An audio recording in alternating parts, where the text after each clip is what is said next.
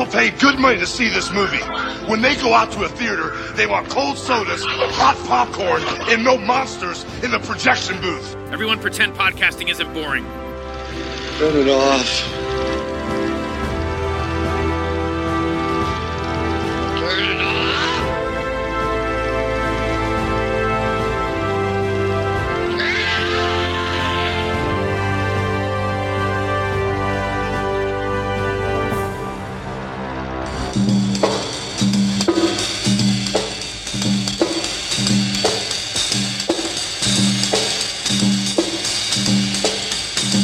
This is Mr. Kurka, our new boss at the office. This is our assistant manager, Miss Winter.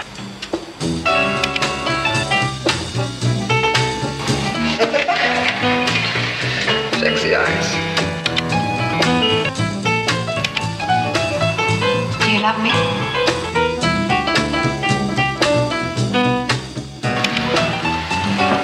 But I haven't done anything like this before.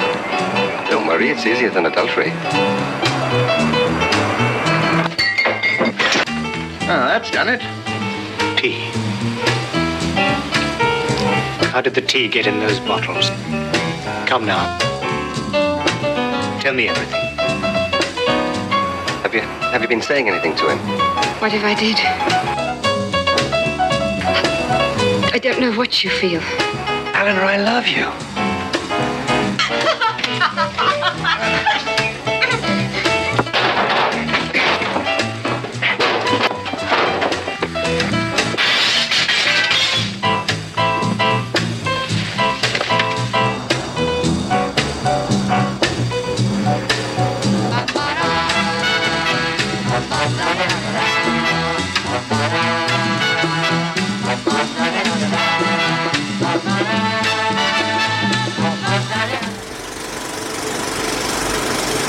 Welcome to the projection booth. I'm your host, Mike White. Joining me once again is Miss Kat Ellinger. Hello. Also back in the booth is Mr. Jonathan Owen. Hello. We conclude Czechtember 2022 with a bit of an oddity. We're discussing the 1965 film from Jiri Weiss, 90 Degrees in the Shade. The film was a Czech and British co-production, meaning that there is both a Czech and English version of this film. It's the story of Alena, a woman who has been involved with a married man who is also her boss. That's always a bad mistake, Alena. And one that will lead to a lot of intrigue when Rudolph Hrusinky, as Mr. Kurka, audits the shop in which they work. We will be spoiling this film as we go along, so if you don't want anything ruined, please turn off the podcast after you have seen the film. We will still be here. Jonathan, what is your history with 90 Degrees in the Shade?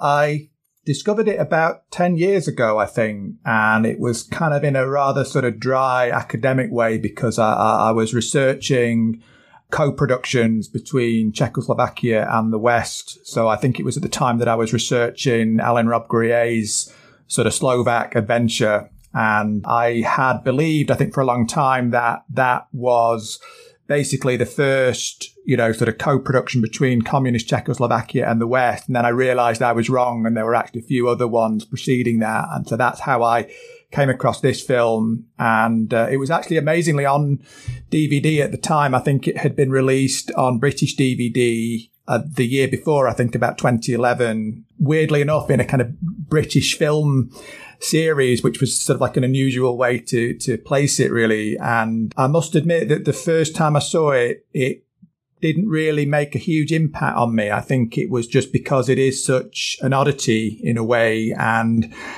just in terms of like the location, I think it just confused me or confounded me a little bit because of the fact that, it's set in Prague, you can tell it's Prague, and yet you have these kind of two British actors. And I only saw the British version. It was only the British version that was available. So I think I was just a little bit confounded by it the first time. And then also the genre, because it seems to be a few different things at once. I couldn't quite grasp whether I was watching a thriller. Is it a kind of like a romantic drama? Is it a psychological study? Since I've watched it more and more, I think I've kind of like come to appreciate it more. I think especially things like the performances. I think Hrusinky, is giving a really, typically great performance. And having access to the Czech version as well, enabled me to appreciate that. And I think it's something that I've come to appreciate more and more. I think the more I've watched it, I've noticed more sort of subtle details in it. And I think it's been a grower really on me. A grower, not a shower? Exactly. Oh, Mike. I'm sorry, Kat. I don't mean to offend you. I'm easily offended, And Kat, how about yourself? This is new to me, which is rare because I usually go for the safe options on this. You bring the lifter. But I had this on my radar for a while because I love the director's murder Czech style, which is just great. I just hadn't got around to it, really. And so that's why I picked the episode, because I thought, well, seeing as I only ever watch things for work or projects, it'll give me a good chance to catch up with it. And I think it's interesting what Jonathan said about it being confusing, because the thing that struck me is, outside of the fact that they're obviously in Prague and you've got signs in Czechoslovak language and that, it struck me, it's like a totally British new wave film. It's like more like a kitchen sink drama. Really reminded me of something like Room at the Top with Simone Signoret. And this whole idea of a doomed love affair. This guy's a bit of a chancer. He wants to make his way up in the world. And so I found it really interesting, because when you think of the British New Wave and the Czech New Wave, they couldn't be any further apart. The British New Wave was revolutionary because it became very natural, sort of working class, gritty lives and all this class stuff in black and white and about couples and stuff. And the Czech New Wave was all about breaking those boundaries, like wild editing, crazy montage, all this experimentation. So I was expecting something more on the Czech side and found a British film. Fortunately, I only got to see the British version. I know the Czech version is shorter. But yeah, it surprised me. It wasn't what I was expecting at all. It is so British in so many ways. Also, Kenny Ames, who we're going to have to talk about. I know that probably won't mean anything to you, Mike, but... Yeah, this was a new one for me as well. And it was, I don't want to use the word surreal because people overuse it. It was very disconcerting, let's say, to see Rudolph Hrusinky, Vladimir Menzik, Jiri Slovak, all of these very familiar faces. We've talked about them so many times when we go through these Czechtember episodes. Them speaking English, it took me forever to just detach myself, especially Vladimir Menzik, just like this chatterbox thing that he's doing and this guy who's dubbing him over. And I'm like, this is so weird for me to see him speaking quote unquote English. I was just like, wow. It's like the dub to Marcello. I saw that Come As You Are. Is it the one with Natasha Kinski? It's the only other time I've seen Marcello Mastroianni dubbed. And I couldn't deal with it. It's like, stop, this isn't right. This is wrong. Who did this? Yeah, at least the guy who dubbed Lino Ventura in The Medusa Touch, he was doing a pretty darn good job. But yeah, this was just so strange. And I was having a hard time. Well, not a hard time. I found it very interesting, let's say, that I don't know who the protagonist of the film is, because so much of it is Anne Haywood as Alena. But then also it is Rudolph Hrusinky as Rudolph Kurka, the inspector. I like that they are giving us these two protagonists, and really, at first it feels like Kurka is the antagonist, but really he's the protagonist as well. I have to say, before we start off, the Kenny Ames comment was down to James Booth, who plays the love interest, or the guy that Anne Haywood's having an affair with. Now, he's like all over British TV and British film, but to me, it'll always be this character called Kenny Ames from this series that was on in the 80s called Auf Wiedersehen, Pet. And if you've got BritBox, it's on there now. So I went back and watched them again last year, and they're amazing. And it's about a group of northern builders. The first series, they go off to Germany and they're trying to earn money. In the second season, they go off to Spain. And the second season, you get this character called Kenny Ames, played by Booth, who's like this. He's like this gangster. He's like this cheeky gangster. He's into orgies and playing the country lord. And he's really dodgy. And he's also a bit of a comedy character as well. And I could not stop thinking about him as Kenny Ames. And I was like, this is Kenny Ames, the origin story. He starts off this low-level stealing alcohol and letting women take the blame. And he ends up somehow as Kenny Ames, you know, Lord of the Manor, this cheeky gangster. And I just could not get beyond that. I just could not get beyond. It's good, but I kept thinking, you know, this is Kenny Ames, the origin story. It's a total precursor. I kind of have a similar reaction too, I think, to the way he's used in it, because I think, you know, like that word cheeky kind of is the word that I kind of apply to him, really. I think in the kind of persona that he has, if you think of him in Zulu or something like that, I mean, he's that. And there's that film that he made with Barbara Windsor in the early 60s, which I think is called Sparrows Can't Sing, which is this kind of, that's very much in that vein of that kind of like early British kind of kitchen sink, kind of like this Cockney, you know, sort of slice of life. And I mean, he's really in that vein there. And I feel here, he's kind of, I mean, I guess in his other roles, he's often a kind of like a disreputable figure, but I think here, he's kind of quite a nasty character, and I feel that it's somehow sort of like restraining that kind of like cheeky, sort of like ebullient persona a little bit. And I feel that, yeah, you don't get the full sort of James Booth kind of experience maybe in this. I think it's kind of like a little bit. He's definitely proto Kenny, because Kenny is funny, but also Kenny is a nasty piece of work, and you always get that in that show. And I saw that as a kid. It was like huge. And so he always became Kenny Ames to me. And the fact that character that he plays here has some of those same qualities, like, you know, he just turned on you. It's all that nice, cheeky stuff is really the claw behind the glove. And I think that's what made it so British, because that whole cheek thing is like a very British thing, isn't it? The cheeky criminal type, which is what he is. I mean, God, he's terrible, really. It was really surprising, really disconcerting to see Kenny Ames in a Czech film. This is the second time Auf Wiedersehen Pet has come up this year, because we were talking about it, Mike. It's amazing. Talking about Jimmy Nail in the Morons from Outer Space episode. Oh my God! Unavoidable, really, isn't it? Yeah, I guess BritBox and I have an appointment. Yes, you do. So it's a short series. It was only 2 seasons back in the day when a season was like 6 or 8 episodes. But it is amazing. Everyone in it is amazing. Jimmy Nail was amazing in it. Timothy Spall as well, wasn't it? Timothy Spall in a really early role before he became sort of well known through the Mike Leigh stuff and that. The whole cast is incredible. But I went back to it last year and I thought this was just such quality writing and TV. James Booth as Varel he is the antagonist, but we don't really realize that as we go on until we start to see those flashbacks, and which throws this more into a noir camp at times, and just oh my God, the devastation of this movie as you go through it. But yeah, it is. It's weird. It's Czech. It's kitchen sink drama, to your point. It's a little film noirish. It's just, wow. Yeah. What a weird mix. But for me, it all fits together in a very interesting way. It doesn't feel like they're handing you anything. It feels like you have to do a little bit of work in this film to really get it. And I'm okay with that. It's just the very first time I saw it, I was like, what am I watching? This is so bizarre.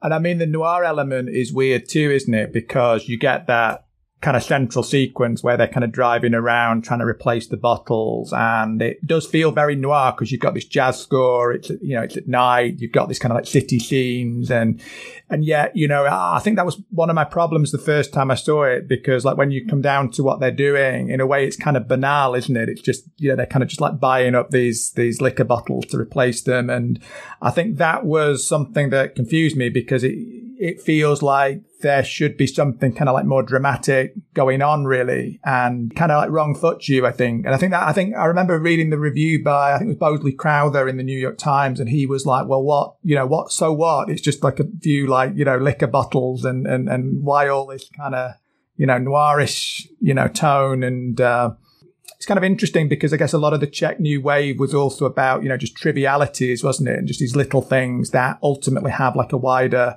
impact. If you think of like something like Black Peter by Milos Forman, I mean, that's also set in a store, isn't it? And it's also about like kind of petty thieving and things like that. I guess some of that stuff is quite Czech, isn't it, really? That concentration on sort of minutiae. And I suppose also it's the fact that, I mean, the theft, of like the bigger theft, the theft of like, or the embezzlement of like the other supplies. I mean, we find out that, that actually would have been a lot of money. Kurka says that would have been like somebody's wages for like a year, basically, in Czechoslovakia. So I think that it's kind of like there's a contextual level there, isn't there, where I think that, it's actually, there's a sort of a bigger stake there than it may seem, really, because that's actually very expensive alcohol in this context. Yeah, it's weird. They're not trying to hide a dead body. They're not trying to murder someone. They're not trying to steal $1 million. It is just this theft that has gone on for a long time, and that the two auditors, because we should also say that Sir Donald Wolfett is also here. So he's also in Room at the Top as well. So that threw me. It does have another connection to that. Yeah, he was a very familiar face when I saw him. I mean, those eyebrows just cannot be mistaken. He's almost Leonid Brezhnev-ish. Yeah, I was going to say that. He kind of fits into the context, actually, doesn't he? I mean, I think if you didn't know who he was, he could plausibly be a Czech or East European actor, yeah. He's great, though, even though he's not in it much, but he's really good at these kind of blustery type characters.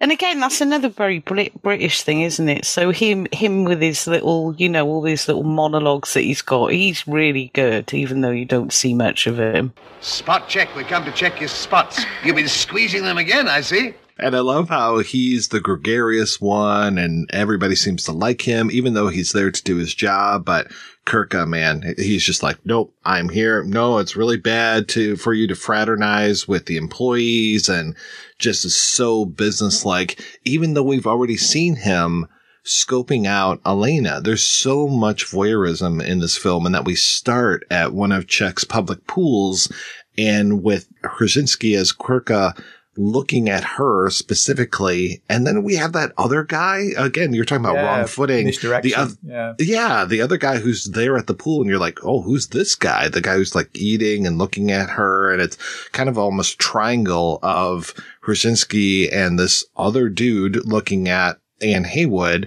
And I'm like, oh, okay. Is he going to come back? And no, he never comes back. Just the guy at the pool. I'm like, all right. I got really confused at the beginning because for a minute I thought that Wolfett actually worked at the shop because he's got he's got a rapport. He's so friendly. It's like it's like, oh yeah, I get it. He's the manager. And Rudolph has come in to check. No, and then it was like, no, hang on a minute. He works for that was confusing. That was confusing because it was almost as if he'd always been there and he just worked with these people every day. And I love when Hrusinky's like, everybody likes Bazant, but they don't like me. It's weird going back to the scene at the pool with the young guy, because you get that later scene, don't you, where they're getting the new liquor bottles, and there's that group of men who start harassing her. And it's, I guess maybe that, the way they use that young guy at the beginning, it's just to sort of establish this very predatory environment, isn't it? But but the way it's set up like that at the beginning, it does lead you to think, well, something more is going to happen with this character, and then you never see him again. And I think it's more about like establishing a tone, I suppose, isn't it? And a kind of like a predatory, voyeuristic quality. But yes, it narratively doesn't really add anything, I think. One of the weird things as well is at least in one of the versions, you see Kurka drinking a beer when he's at the pool, and yet he tells you later that he doesn't drink. So I often kind of think about, what he drinks at his home as well. That's true, I think, when he goes home, his son gives him a drink. So I think he just says that to be more official, like, I don't do that. Yeah, because he's got that really amazing sort of pernickety, which I love that type of personality in film, like official. He's just so pedantic and he's got no sense of humor, and it's perfect role for him because he's such a great physical performance. All his like little mannerisms, he's so uptight, and then she starts wiping him down, which is amazing. I love that. Now that wouldn't have happened in a British film, I don't think. He's holding that candle, isn't it? It's very kind of phallic looking, kind of. I think it's a very deliberate choice, too, of him wearing those glasses, and just it puts that layer between him and the rest of the world and makes him more of that observer character. He's just like, and it also makes his eyes look a lot bigger as well. So I really like just so much of what... It's so unfair to watch him being dubbed. So I almost wish there was a third version of this film where the English people spoke English, the Czech people spoke Czech, and that was okay. And you just, like, they understood each other completely. I'd rather just have them speaking their own languages and subtitle them vice versa and go for it, because Hrusinky, a lot of his performance is lost in the English translation. Because that voice, I think, I think the English actor, whoever it is who's dubbing him, it's not bad, but it just doesn't have that kind of like resonance, does it? That kind of like purring quality that his voice has. Probably this is maybe kind of like a very British thing, but it, to me, just sounds too posh somehow, and it's like a little... Yeah, it does sound posh. I guess he is a kind of like he's a middle class character, but it's just a little bit over refined for me. Maybe that's just a very British, and the Menschik is a little bit more. He was the one who threw me, because I got him as this sort of flamboyant, sexually ambiguous, like chattering Cockney. I was like, I can't deal Cockney, with this. Yeah. This is wrong. and this is just totally wrong to be coming out of his mouth. It was a strange choice. I think I'd have given him a northern accent, but maybe that's because I'm northern. That's why. And Slovak too. Slovak has this, again, like sort of rather, maybe not as posh as the Hrusinky one, but again, it's this little finicky kind of voice, isn't it, really? Which again, I would give him a deeper voice somehow, I think. Yeah, it's just the associations kind of, are strange, aren't they, I think. By the time I finish with you, I promise you your husband simply won't recognise you. You'll check out... Hello, sweetheart. Want a hairdo? Excuse me, my sister-in-law. I say, what about a massage over there behind the curtain? Of course, that goes without saying. Emil, can you spare a minute, please? Nice dress, really beautiful. I can't think why I married your sister when I could have married you. It takes money to just like you. Emil, I haven't got time for this. I need help. It made him almost like a comedy character when he's not actually a comedy character. He's just the brother-in-law, but it was almost as if they were trying to make him more of that. It's just that voice type he had has the connotations of that era of British comedy. And it's like, why? He's not really a comical character. Why have they done this? It was a strange choice, I thought. Strange choice, although you only get to see him in 2 scenes. But yeah, I couldn't really understand it. It's also a very deliberate choice having Anne Haywood as our main female character, married to the producer. The producer was very much like, hey, I really want my wife in this. I want to make her a star.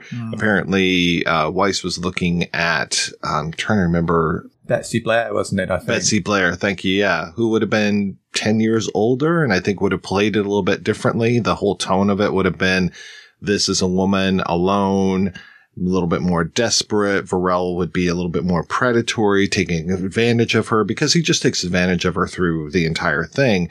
And it feels like she's just had a whole series of bad romances, and this is the latest in a long string, and this is the worst of the lot.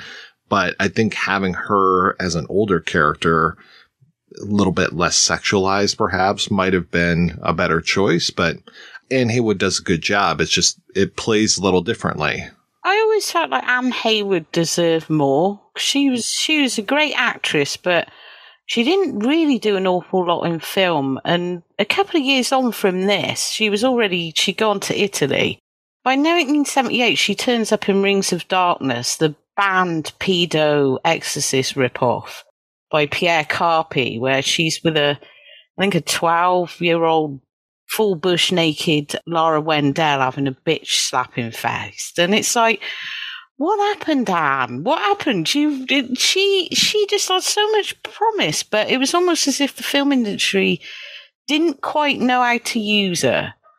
Like, I love it when even in sort of the Italian stuff that she shows up in, I love it because I think she's great. She's always got a great sense of presence.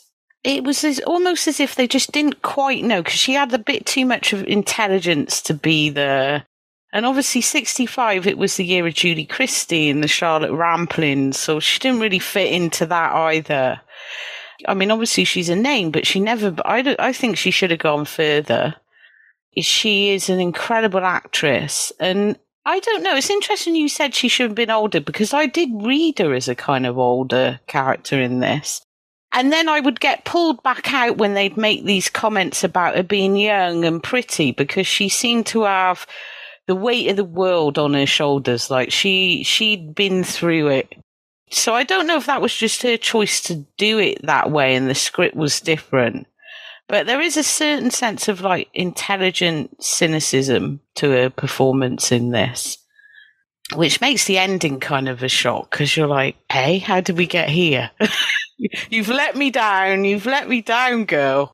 For the listeners at home, the whole story is, like I said, these two inspectors come to this store to take stock, see everything that's going on with this store. And so we have all of these liquor bottles that are going to flag something that's, a problem, this whole taking stock of things. So, what do you know? Varel, I think, has been selling things or taking things from the store. And so then they have to suddenly go out and replace this stuff. So he makes poor Alena go out and try to get money from everybody. She tries to go to Vladimir Menzik, her brother-in-law, try to get money from him, go to all these different places trying to get money so that they can buy liquor. So they go out, they buy this liquor. That's, like we said, the longer sequence in the film of them going to all these places trying to get replacement for it. And then what do you know? The liquor hasn't been replaced. There's a broken bottle and they find out that it's just tea inside of this liquor bottle.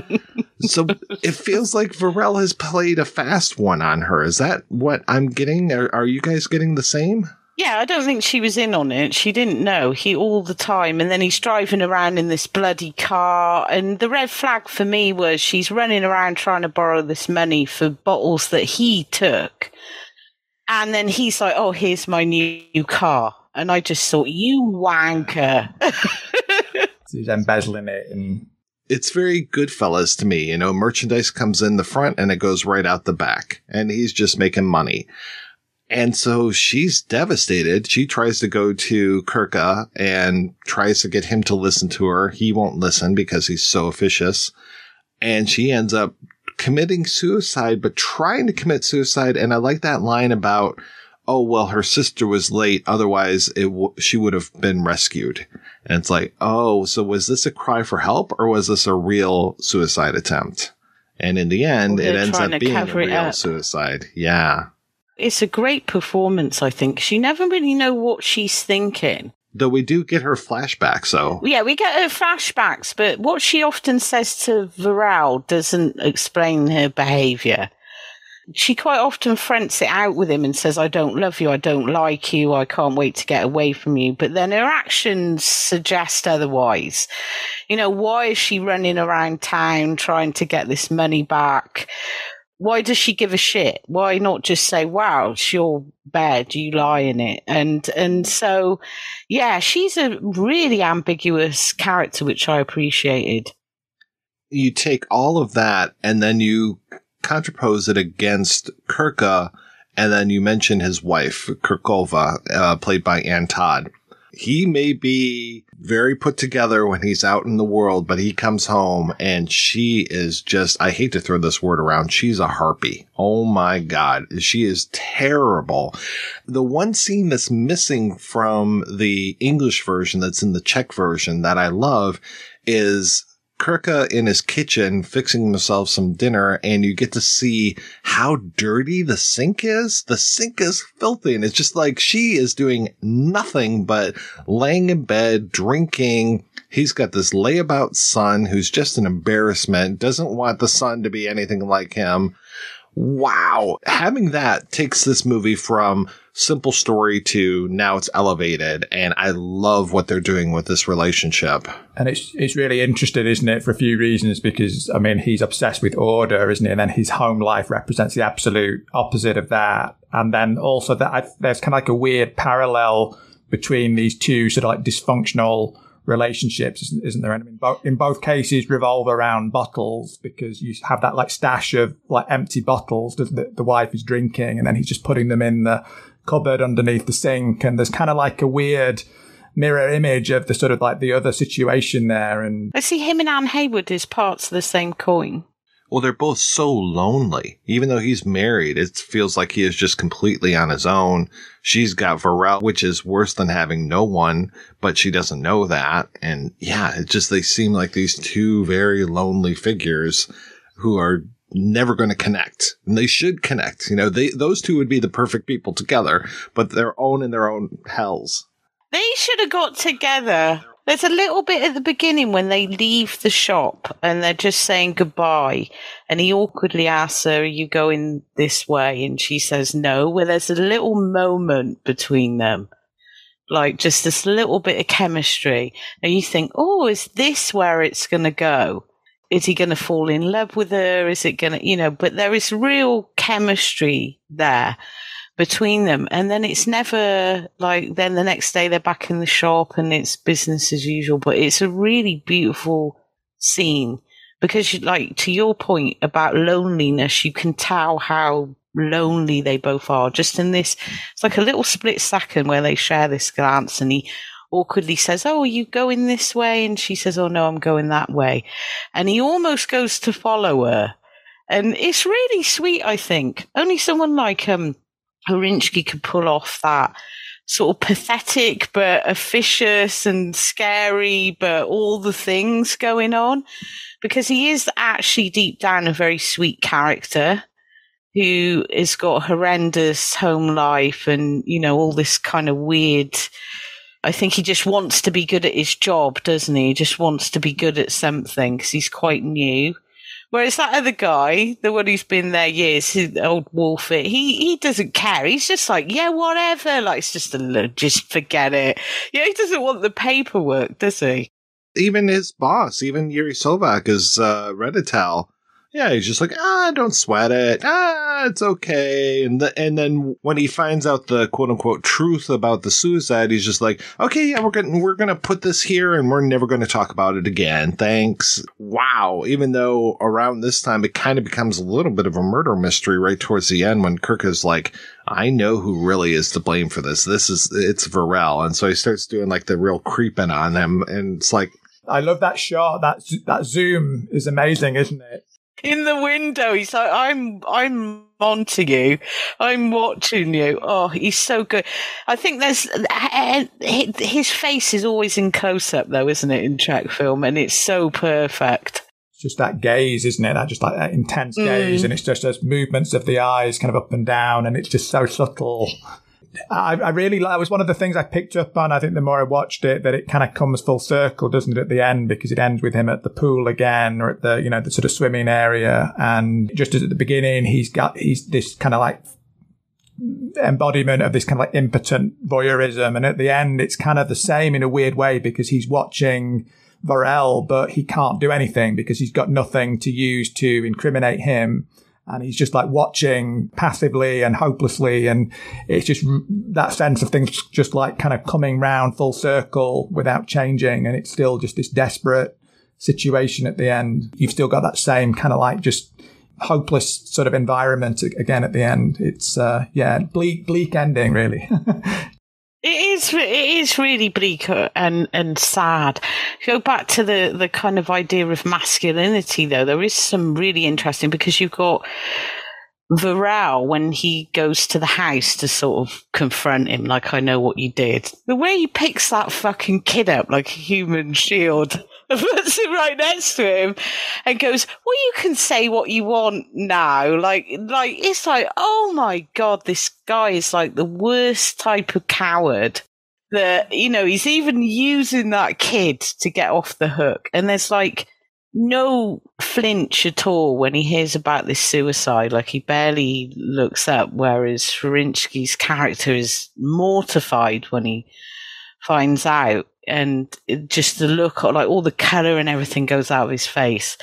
But he's like the worst. I don't know if any of the men in this come out as quote unquote good, really, in a good light, because all of them, the bosses don't really care. You know, Varel's is this horrible opportunist coward. He's probably a bit of a bully as well. When he slaps her, then you see his true colours. You know, even Hrusinky is like this weirdly impotent, lonely figure. He's probably the nicest, but then he's not that nice because he still puts her under all that pressure. So, yeah, and the son, that son is a little shit. He's trying to help him with his math homework, isn't he? And he's just like... He is the one who needed the slap. He was the one who needed that. It's a real, like, arm swing as well. One of the other scenes that I think is only in the British version is the scene with that party. And I think that's... Oh, my God. That's so sort of sad, isn't it? The way, you know, Hrusinky turns up and it's just like that spectre at the feast, isn't it? And it's like everything just, like, stops. It's just, like, so, you know... And her line going... He spoils everything. She's just come home, like, yeah. Oh, man. And that the son is dancing with the mother. I was just like, that's kind of odd. There's so many birds in that room, and he's just with the mother. I'm like, okay, great. And that couple in the kitchen as well, about to have sex. It's like, this guy's just coming from work. What the hell is going on here?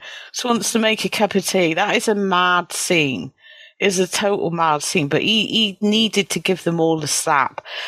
And I guess it just signifies how weak he really is, because he just does nothing. He just shuffles off pathetically to the next room. And then they all just carry on like, oh, he's gone now. The music in this movie is so strange. That weird opening song where it's the spooky woman's voice kind of thing. And then it is like real hardcore jazz. Like Dave Brubeck just took a whole bunch of speed. He's just like, I'm ready to go. Let's do it. It's like, wow.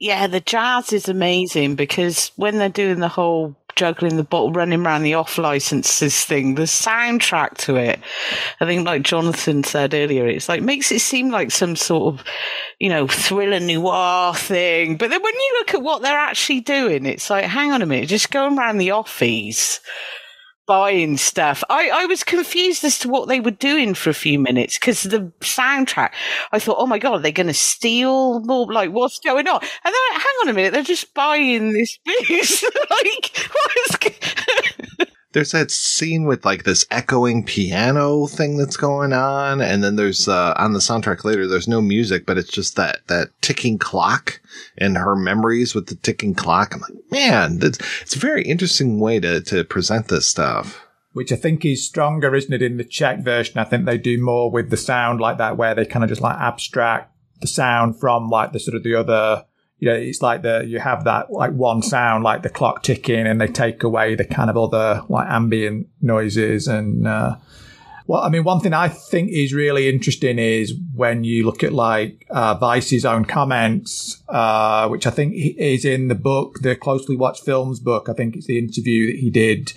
And the way he describes it, it's like so different from like the effect of watching the film, because he says something about, he saw it as like a political critique about the figure of Kurka, and that he's like this bureaucrat who is just like persecuting people. And it's about the nature of this system where you have these very officious people just hounding people to suicide. And yet when you watch it, I think that's not really the resonance that it has. It's more, I think it's more of, I mean, I would say if it's criticizing anything, it's more that just kind of casual corruption and the kind of slackness, which I think probably would have been more characteristic of Czechoslovakia at this time. That I think there probably would have been more people who were like Bajant or like the boss than like the Kurka figure. I mean, from what you hear about, you know, how Czechoslovak communism was like in especially the 60s, 70s, 80s, I think it was more that just kind of Jobsworth, not even Jobsworth, but just that casual, just like couldn't give a toss, attitude about, official business. And in a way, Kurka, in a weird way, he is the one who is kind of following the correct procedure. And I mean, he doesn't sort of intend, how things are going to happen, how things are going to, ensue from that. But I don't feel that he is kind of like the bad guy at all, really. I feel that he's not that he's a hero, but he's not a villain either, I think. I really came to, I don't say all out like him, but there were parts of him that were quite sweet, especially seeing his home life and that. It's interesting you say that about that interview, actually, because I didn't read anything from the director, but I was like, where are the politics in this? Like, where are the politics? Because it's Czech. And it doesn't seem overly political. It doesn't seem overly political. It's more about the personal, just this petty man trying to keep control because of his personal life. And everybody else, like you said, Jonathan, this sort of low-level corruption, everybody turning a blind eye. It didn't feel like the big political statement that a lot of Czech films are from this period. Especially something like The Cremator, where you have got somebody who's very petty and, wants to climb the social ladder. And it's very different to the character he plays in The Cremator. And he's also pernickety and very detail-orientated in that. But this is a much softer, more sympathetic character, I think. Yeah, there is an interesting trajectory, isn't there, of Hrusinky playing these sort of like eccentric, like official figures, isn't there, from this to like, because I think Murder Czech style, he's also some kind of petty sort of like office employee, isn't he, of some cases. It's another kind of like bureaucratic. He's really funny as well. He was just so good at those roles, or roles with these like weird little characteristics to them, because he's just so physical. I just think he's perfect. But in a way, his acting style was so different to the British cast, because the British cast, very naturalistic sort of acting style, whereas old Rudolph is very into his little, cat. So he's like, I wouldn't say theatrical, because he is natural as well. But, there's that intense sort of quirks to his character that he's obviously spent a lot of time working in, whereas the British lot are just kind of slapping about, saying their lines, they're a bit more. So it's a really interesting mix of styles, and then with the music and everything on top as well.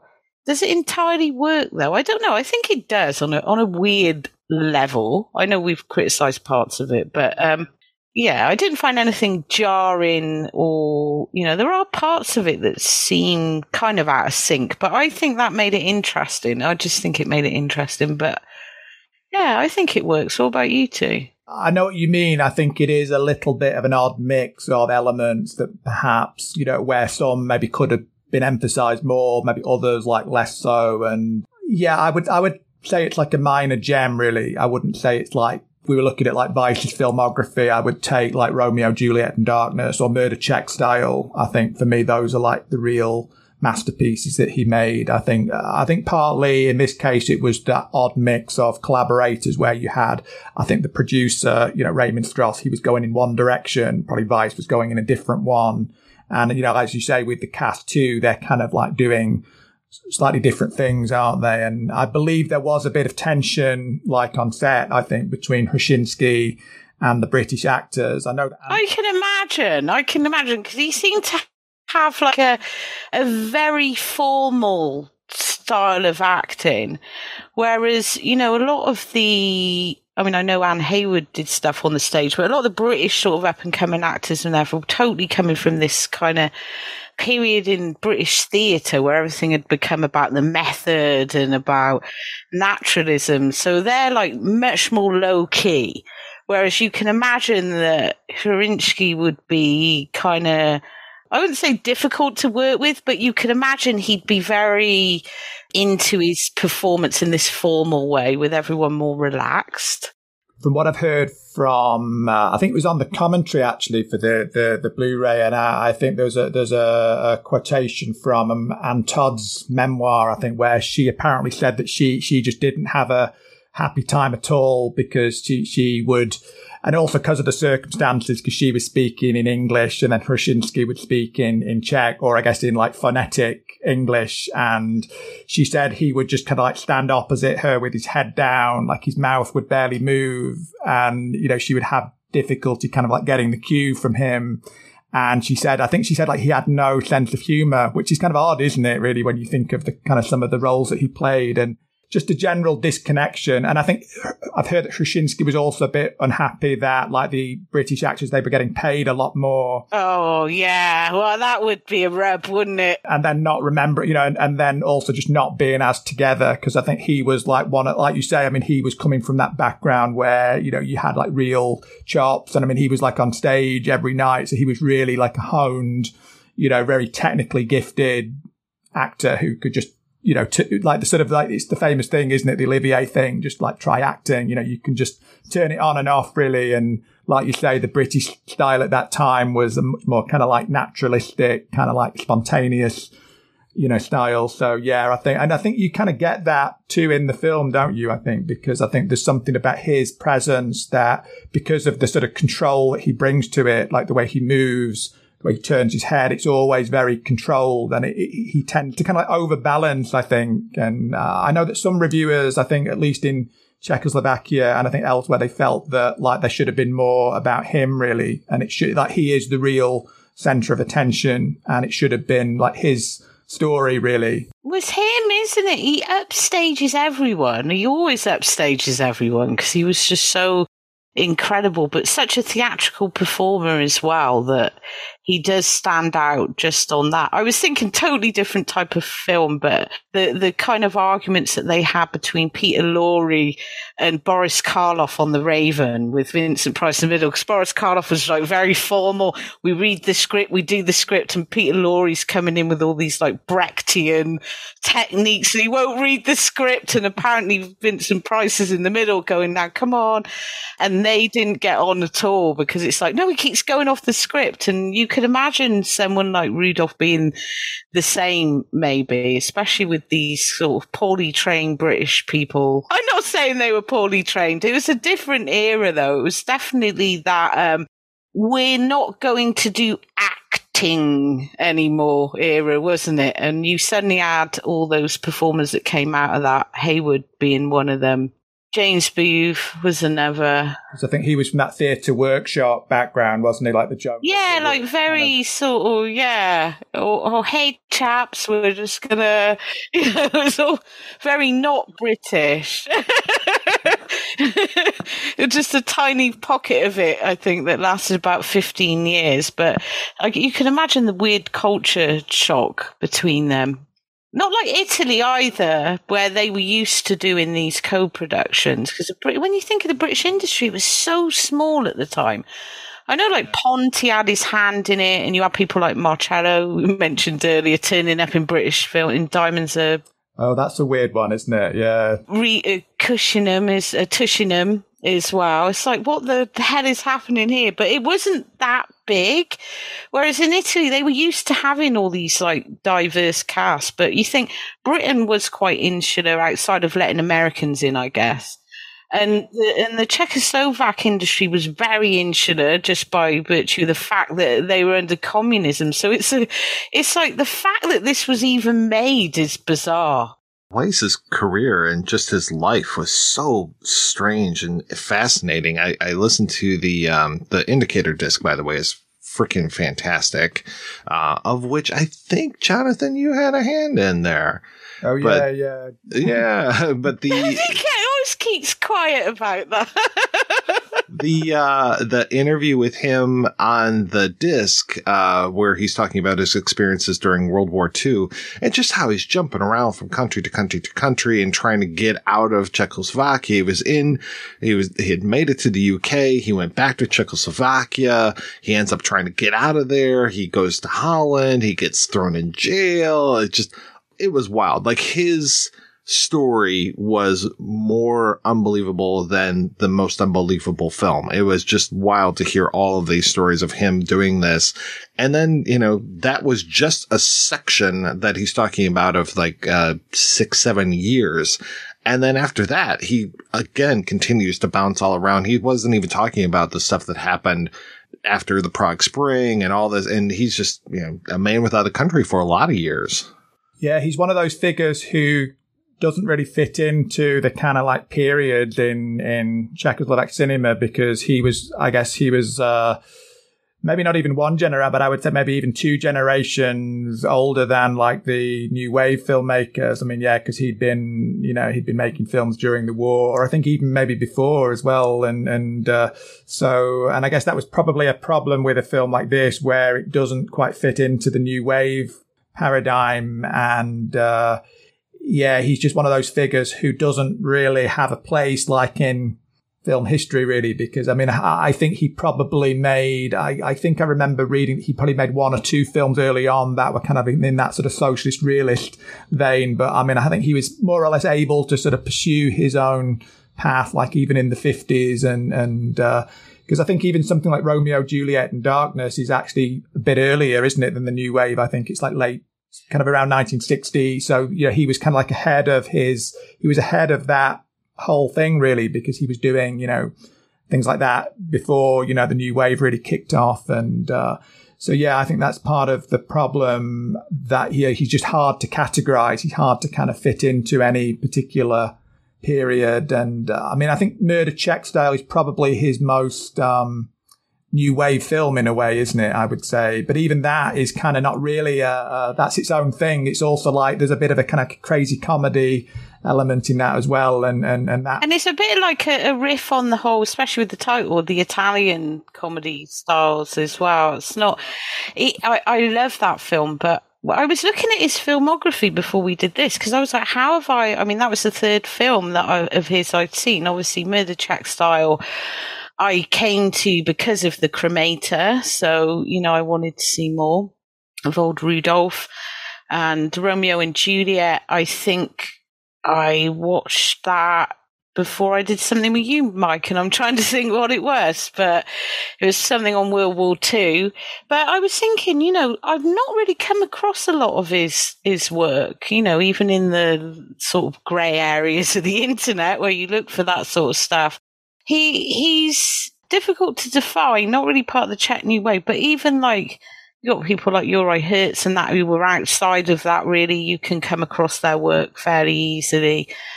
I'd not even encountered his work sort of in that, looking around, looking for new Czech films to watch. So it's interesting. And I guess for some people, they will only know him from 90 Degrees because it had a UK release, which is a shame. But I would like to see more of his stuff. I would like to see more of his films because he's interesting. Like Jonathan said, he's difficult to place. It's like he's just totally got his own thing going on, hasn't he? It's like, what is he doing here? And a lot of stuff from, like, with the noir or the Italian comedies, bringing in stuff from the outside that you generally don't see in Czech film from that period. So, yeah, I want to see more. Someone needs to do a box set of his work. Well, and if people want to hear us talk about Murder Czech Style, the three of us will come back in a year and discuss that. Yeah, we've already planned that, for God's sake. How sad is that? Looking forward to that, though. Yeah, that'd be... Oh, yeah, I'm looking forward. I haven't seen it for a few years. I'm really looking forward to going back to it. So I don't remember this one scene with old Rudolph Hrusinky with this, like, crash helmet on. He's, like, stalking. He's, like, running around. He's, like, really clumsy in it, and it's funny. But so different to this. So different to 90 Degrees. But he is a similar character in that, but it's a lot more fun, I think. I remember there's another scene with him in that where he's kind of like just sitting in bed reading, and it's just about the sort of sad life of this guy who just has to, like spend his time in bed. He can only, he can read this bedtime book, and it's a bit like poor Kurka, isn't it? He's there with his wife. Different situation slightly, but again, that's, you're just consigned to just reading books in bed. That's all you can do. I'm looking forward to seeing him actually speaking Czech in that film. So you're absolutely right. It is a purr. I mean, we especially get that in the Cremator. And so to see him in anything, he's always such a pleasure. I mean, the last time we talked about him was the Yuri Menzel film, Capricious Summer.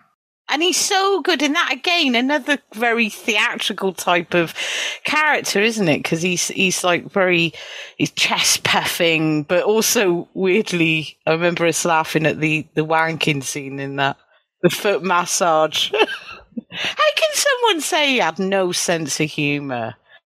I think it was just maybe that just disconnect, wasn't it, of languages. And I mean, the weird thing is I think that, Weiss actually spoke English because, he would have done, I guess, with having been in the UK during the war. But I think they still had a kind of like an English language translator who would so I think Weiss would maybe talk in Czech to the Czech actors, and then he would say something in Czech, and then it would go through like an English interpreter. And I don't know how, it just sounds like it was a very cumbersome shoot. And like you say, Kat, I guess neither Czechoslovakia nor Britain had that kind of system in place where they were used to doing. No, whereas Italy, every film was that. So they had like a whole sort of setup for it, didn't they? With production managers and dubbers and, all these different people whose whole jobs were there to accommodate the fact that most of the cast, every single one would be from a different nationality. You'd have like German, American, a Brit on there, and Italians, a couple of Spaniards.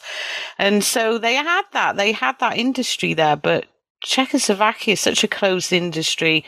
Britain, I wouldn't say, was very welcoming to was it really, to diversity. You had a lot of Americans, but that was about it. Because even with all those like American productions, like in the 60s, they were usually like say, I was thinking of like say the Lindley Anderson films. Those are still like fundamentally very British films, aren't they? With entirely British casts. It's just that the money was coming from America, but otherwise there's no sign of any other kind of involvement by any other country. And there wasn't that kind of like just mixing of nationalities the way you see in Italian cinema. And I guess you had like actors in Italy who, even like Hollywood actors or British who were just used to doing co-productions. There were certain actors who just did a lot of those sort of films, and I guess they were used to doing it. And even people like Transignan, who did a lot of Italian movies, didn't he? And I guess just were familiar with how it worked. And I guess in this case, you had somebody like Donald Wolfett and Todd, maybe. I know, Donald Wolfett, man, in a Czech film. That's just wild. It just made me think, actually, because you mentioned Vincent Price, and there is, I believe, hasn't there been a suggestion that he was the inspiration for the Edward Lionheart figure in Theatre of Blood, because he was that kind of Shakespeare. I don't think he was anywhere near as bad as that, but he was that kind of model of that kind of actor manager, sort of like Shakespearean, very sort of declamatory.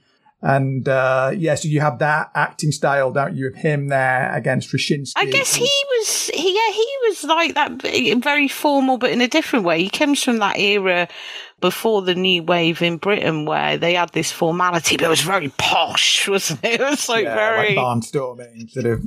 Yeah. And he's kind of like from that generation. It's strange. And then you've got the two younger ones who are more natural, more sort of, old James Booth is just playing Kenny Ames, which is obviously derived from himself somehow, because he always seems to have that in his character somewhere. The other weird element in this is the presence of David Mercer, who was like the writer I'm not entirely clear what he did on it, because Weiss seems to suggest that he didn't do a lot. He basically just polished it up and then he added a few things. And then that's another really weird element, because like David Mercer was this kind of like strange experimental like TV playwright who wrote the movie Morgan, A Suitable Case for Treatment, that was based on his play, and then he wrote the script for that with Carol Rice, and it's got David Warner playing this kind of crazy artist who dresses up as a gorilla. And then he went on to write Providence for Alan Rene, and that's a really weird kind of other element in this, I think, because you have this British, I guess he was kind of a bit kitchen sink, but he also had this weird, like, surrealist or sort of like experimental tendency as well. And, it would just be fascinating to know, like, what he brought to this, really. Now you're saying this, because 65 in the British industry, there's kind of, it is the new wave, but you're getting a lot more experimentation going on. And by the end of the 60s, British films, you've even got surrealism in there openly in films like Wonderwall and whatever. And the Beatles films, and thinking about it, you know, the whole noirish elements of this and the very gritty sort of kitchen sink, bad relationship type thing. And I mentioned Room at the Top. That's like years before this. So it's almost like it's looking back to a style that it had evolved by this point, even in British film. Yeah, like you say, it's kind of at that transitional point, I think, isn't it? Because it's like, I think probably they made it. Yeah, you had Billy Liar, which had aspects of fantasy. You had Darling with Julie Christie, which is quite a sort of weirdly cynical film that goes beyond that. And then it starts to go into some, like, a few years of, I'd say, kind of surrealist film. So that real sort of Room at the Top thing, which I think of like gold standard British New Wave, had passed. So it's strange now you were saying that, because it wasn't even really relevant to British film at that time. It evolved at that point. So it's like, what were they actually trying to capture? Actually, you know, they could have probably got away with more surrealism, because I think the audience here was open to that then. Or it was starting to shift towards that. So yeah, it's weird. Room at the Top, I'm trying to think, was that 59? Yeah, I think it is, isn't it? Yeah, that's quite an early one. It's like, yeah, it's almost like looking back, you've got this character who is like Lawrence Harvey in that, who's like a bit of a go-getter, he uses women and he's a liar, and you've got Simone Signoret, who, not to give any spoilers, but she's like this very cynical lover who's just had enough. And parts of that have elements of the noir as well. There's a scene in that where she's driving with this scarf on her head and they're up on this thing. So yeah, it's weird. I wonder what he was actually channeling here, because it was old school New Wave, not what was actually happening in the New Wave at that point, which was, the New Wave was probably dead by then. I would have said it was transitioning to something else, wasn't it? That's right. Because I was thinking, you have those kind of like British kind of noirish films, don't you? Like, is it called Hell Drivers, the one with Stanley Baker, which I think is like about 1960, and again they were a bit earlier. They were a bit earlier, weren't they? Yeah. So it's interesting. Because I think this is like coming out in 65, which is, I guess, the like you said, the British cinema is changing, because you get those like the Richard Lester films, don't you? And yeah, Richard Lester, the year after Alfie comes out. I mean, it's a real change in what was happening, and it was just when you were saying about, you know, the writing and that bit, and I thought, yeah, but this is old school. It's weird. And then I guess the Czech New Wave, I guess by the time this came out, I mean, that would have started to really, I guess that would have been getting kind of international attention. So it probably just, I guess this is why it didn't really make much impact. And these hip young cats, and you've got like... Maybe if they'd made it about the son, I guess the son, Kurka's son, could have been a kind of like a Milos Forman character, couldn't he? I guess it could have been a different film. If they'd had more of the party, maybe it would have been more successful, I guess. But I think it wasn't even released in Britain, I believe. I don't think it even got which is really weird, isn't it? I mean, that's kind of... So that is interesting. Yeah, I assumed it had come out here. But now it explains why I never, ever came across it, ever. Yeah, what a weird thing to have this movie made for British audiences that never comes out there.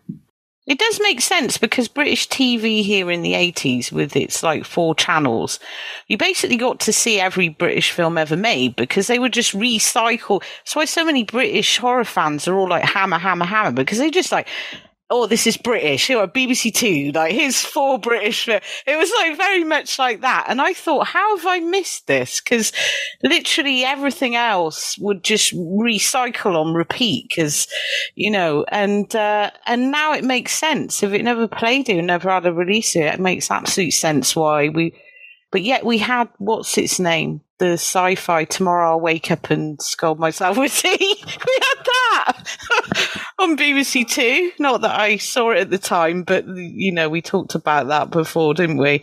But not this, yeah. When I remember hearing about it, probably about maybe 10 years ago, 8 years ago, somebody telling me, and I was like, what? Rudolph Hrusinky was in a British film? What the fuck out? What? It just didn't make any sense to me.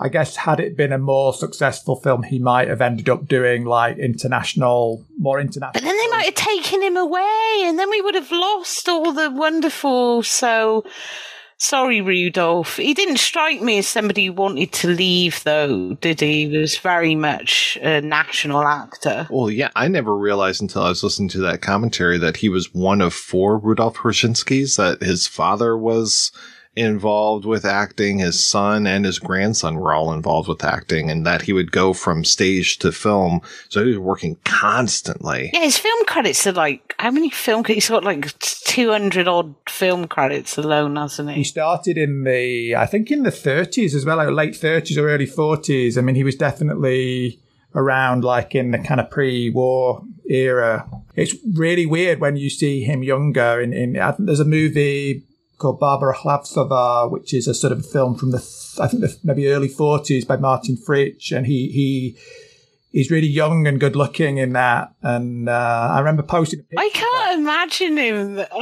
imagine him young. So what year was Good Soldier Strike? I think mid-50s, about 56. I think that's 57. The earliest role of his I've seen, and he looks slightly younger, but not that young.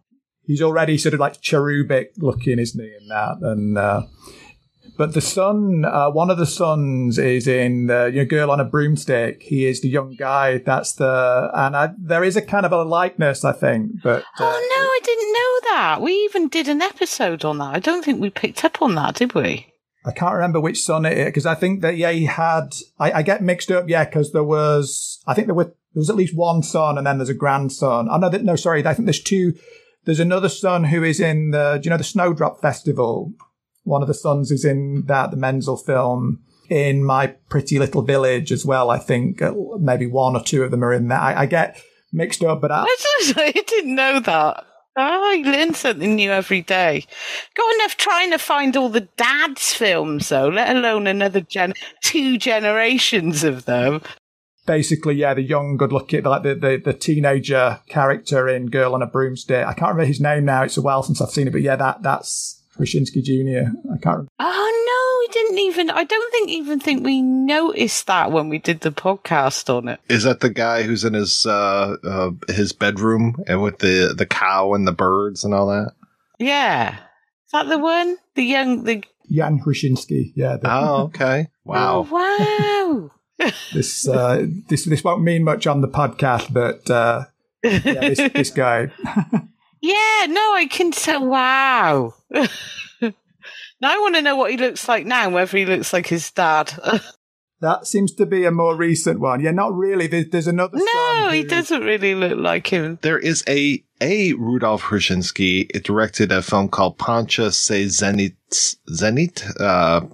Looks like it's a Mexican-looking type film, but I don't know if that's the father or the Rudolph that we know, because they don't call Rudolph Hrusinky the second or junior, but I think his father was also a Rudolph Hrusinky. Yeah, that's right. Yeah, the father, and of course I'm not gonna base my stuff off of IMDb, because that's a big mistake.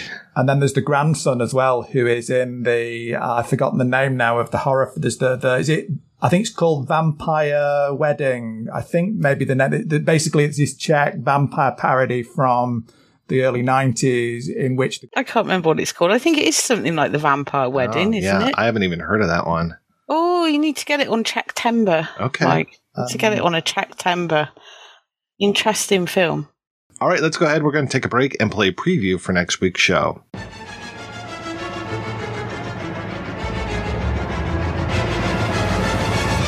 For the last 16 years, Doreen Douglas has worked at Constant Consumer Magazine without a promotion. She was quiet. Doris, sit. Conservative. It's Doreen. And inconspicuous. Excuse me. Until the day. Today's the big day. They fired half the staff. It's a massacre. For this unassuming copy editor, keeping her job becomes an opportunity to do a little corporate downsizing of her own. Doreen, you're done. Could you come hold the light? For everyone that's ever punched a clock comes a dark comedy about what happens when the clock starts punching back. Carol Kane. Look at this mess. I am going to have to clean it up. Molly Ringwald. I can hear someone breathing. Who is this? Jean Triplehorn. Let's go to lunch. Office Killer. Oh, you're a lifesaver. Not at all. That's right. We're starting off Shocktober 2023 with a look at Cindy Sherman's Office Killer. Until then, I want to thank this week's co-hosts, Kat and Jonathan. So, Jonathan, what's keeping you busy, sir? Well, I'm teaching a course at the moment on East European cinema part-time for a university in Halifax, actually. So I'm really kind of, I'm really enjoying it, but yeah, it's a lot of work. It's a nice chance to revisit a lot of things, but yes, it's, I'm kind of a little bit on a kind of like a break from my, other things at the moment, although I still do intend someday to kind of write more about David Mercer, actually the guy that I mentioned, and because I'm just obsessed with David Warner and guerrillas and, Czechoslovakia and Marxism, and he was obsessed with all of those things too. So yeah, hopefully at some point in the near future, I'm going to get back to that. There's also the second run release of Dragon's Return, which is coming out on Blu-ray next month. I wrote the booklet for that a long time ago now, well, about 6 or 7 years ago now, I think. And that's basically the same booklet again, but you know. It's a good essay though. It is a really good essay. I've got the original release. And I want to come on your course now. You're welcome. Yeah, very welcome. You can teach it with me, though. Jonathan, part-time teaching, I mean, you must just be sitting on a throne of gold right now. It's a throne of something, yeah. It's interesting because I have a lot of material from before when I taught like a long time ago, and I'm just kind of like looking through my notes and I'm just shocked at like, you know, just the quality of what I wrote, you know, years ago. And so, yeah, I'm having to go back through some of the stuff that's less familiar to me. I mean, the Czech and Slovak stuff is okay, but yeah, I'm revisiting some of the Polish and Yugoslav and Soviet and, I mean, one interesting thing that kind of has struck me the more I've kind of like, you know, sort of like gone over some of this stuff is just how little known like some of the Yugoslav and the Soviet stuff is. I mean, I feel like almost like Czechoslovak cinema is the sort of like the dominant. I mean, that seems to be the one that's actually in a pretty good state in terms of like international recognition. And I mean, there's some really good like sort of Yugoslav new wave stuff that is really completely unknown now. And I feel that could be like a next thing to really promote and push, I think, and I'm guilty of that, though. I am totally guilty of just gravitating around the Czech stuff. I would love to talk more about Yugoslav film because I only know Makavejev. So if you could take me by the hand at some point and tell me other great things to look at. I mean, I think the problem is just the fact that there's so little that's like really kind of properly available, like in good condition, really. I think that's where there needs to be. And I don't know whether there's, I kind of hear about, you know, like the different kind of like relationships people have with like film archives. And I mean, I don't really know how it works like in the kind of former Yugoslav, you know, sort of republics. But I mean, the thing with the Czech archive and the Slovak archive is like they're really, really good. They're really helpful. And I don't know, I don't want to kind of like badmouth any because I don't know how the situation is in say the, you know, other places, but it may also just be more complicated because you've got the kind of whole breakup of that little thing that happened in the 90s with Yugoslavia. So I don't know how it works, you know, in regards to like rights to things that were made in Yugoslavia and now maybe they're in archives in Serbia or Croatia. And did they have their own version of Barrandov? Because Barrandov, and it seems like it was such a hub for everything. And without that, I don't think that we would be talking about Czech film so much. Yeah, I guess they had regional studio. I mean, they had like, you know, Belgrade, Zagreb, you know, they had like multiple sort of like regional centers, I guess. So yes, it wasn't maybe quite as coherent as, you know, Czechoslovakia and, A lot of it is about that kind of access, really. And probably the same is true in sort of like some of the former Soviet republics. I don't know. There's a lot of Soviet stuff on YouTube subbed. That's true, actually. Yeah. And the only reason I get into a little bit here and there, because obviously they do loads of the fancy fairy tale stuff. That, to me, though, the thing is that makes it intimidating is it's huge. Like it is massive, and if that is a rabbit hole that would take a decade to get through. So I'm always like a teetering at the brink, do I want to go down here? And then I'll find something amazing and I'll be like, oh my God, I've got to see all of this. And then I'll look at how much they produce and oh my God. Which Czech, it's kind of small, so you can get acquainted quite easily, can't you?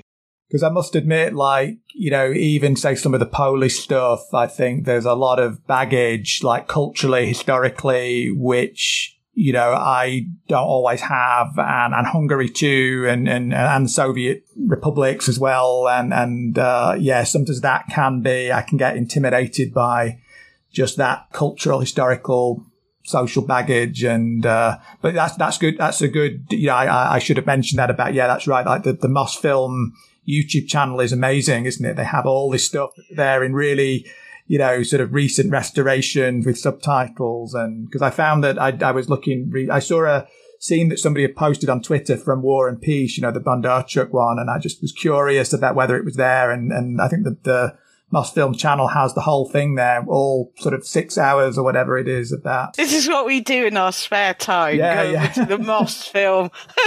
Everyone else is like, what? And Kat, how many adventures are you having these days, you cine-slut?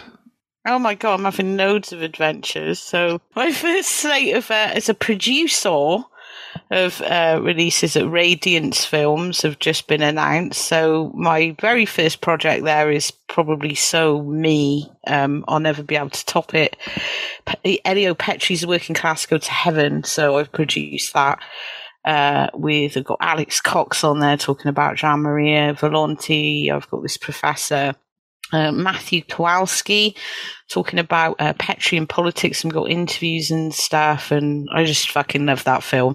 So it's been 10 releases. Not all of them are mine, but that is one of mine. You can go over to the Radiant site and check them all out. They're on a special price till October the 5th if you pre-order. I did, what else? The Sunday Woman was one of mine, and also She Dies Tomorrow, which is a modern horror film. So it's all over the place in terms of what they're putting out, like very high concept, surreal horror film.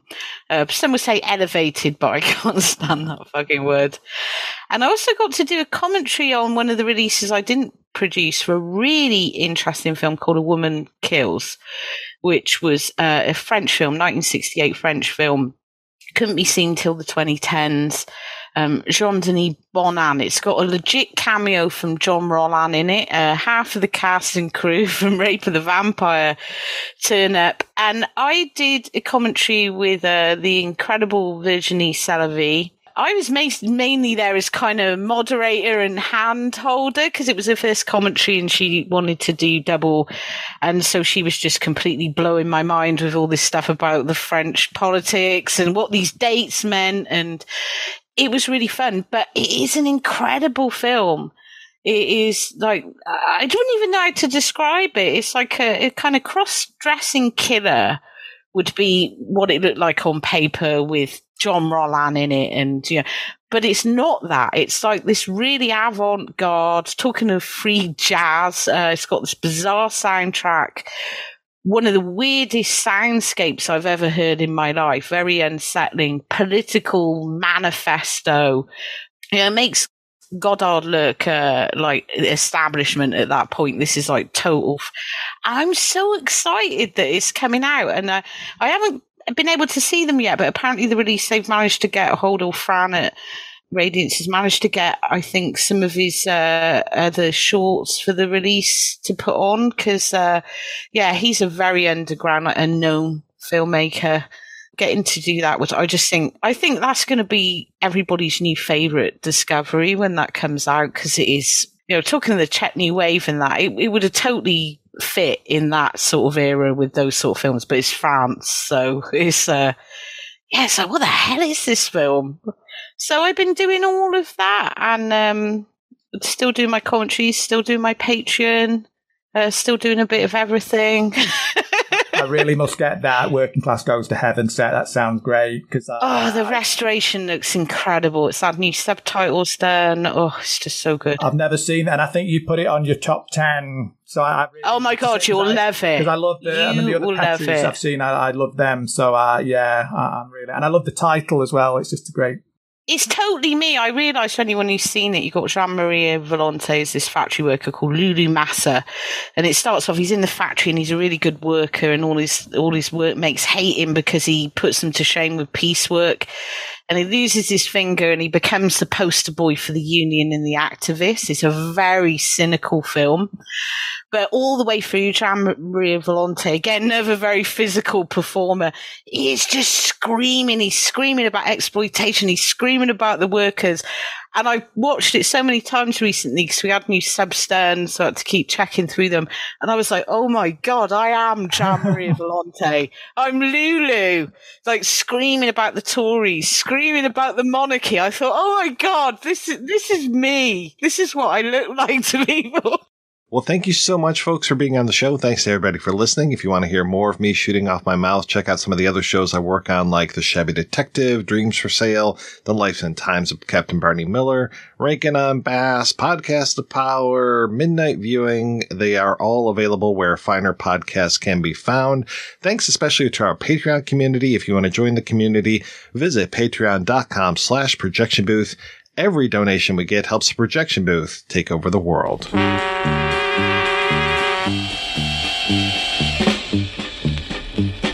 1:30 ve stínu, dochází nám let. 1:30 ve stínu, já vezmu na to jet, že neseženu zmrzlinu, zrovna když mám chuť. 1:30 ve stínu, jak nám praví rtuť. Tak Máňo, prolutuj to trošku.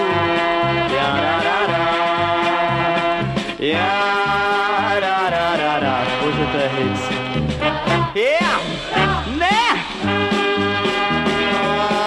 32 ve stínu a možná ještě víc. 32 ve stínu, i lvům je dneska hit. Chtěl bych být květem leknínu, jo, to bych si kvet. 32 ve stínu, dochází nám let.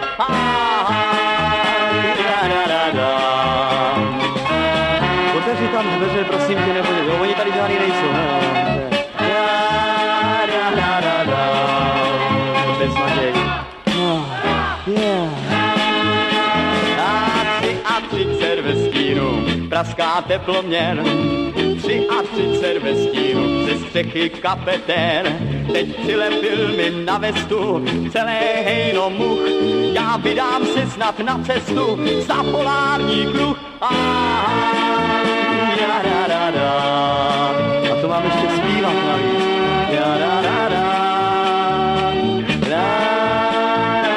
To je prosím ve stínu. Jo, 35 ve stínu, to bude můj hrob. 35 ve stínu, proč nejsem aspoň sob? Já snažím se už hodinu sklepat teploměr. 35 ve stínu, kape na mě terá.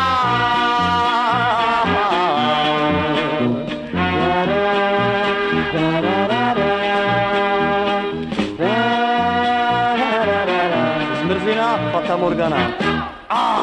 Ne! 36 ve stínu a nikde ani mrak. 36 ve stínu mám stéru krásný prach. Já žiju v hejnu pingvínu, mám polu jenom kus. Je 36 ve stínu, ale minus a ne plus.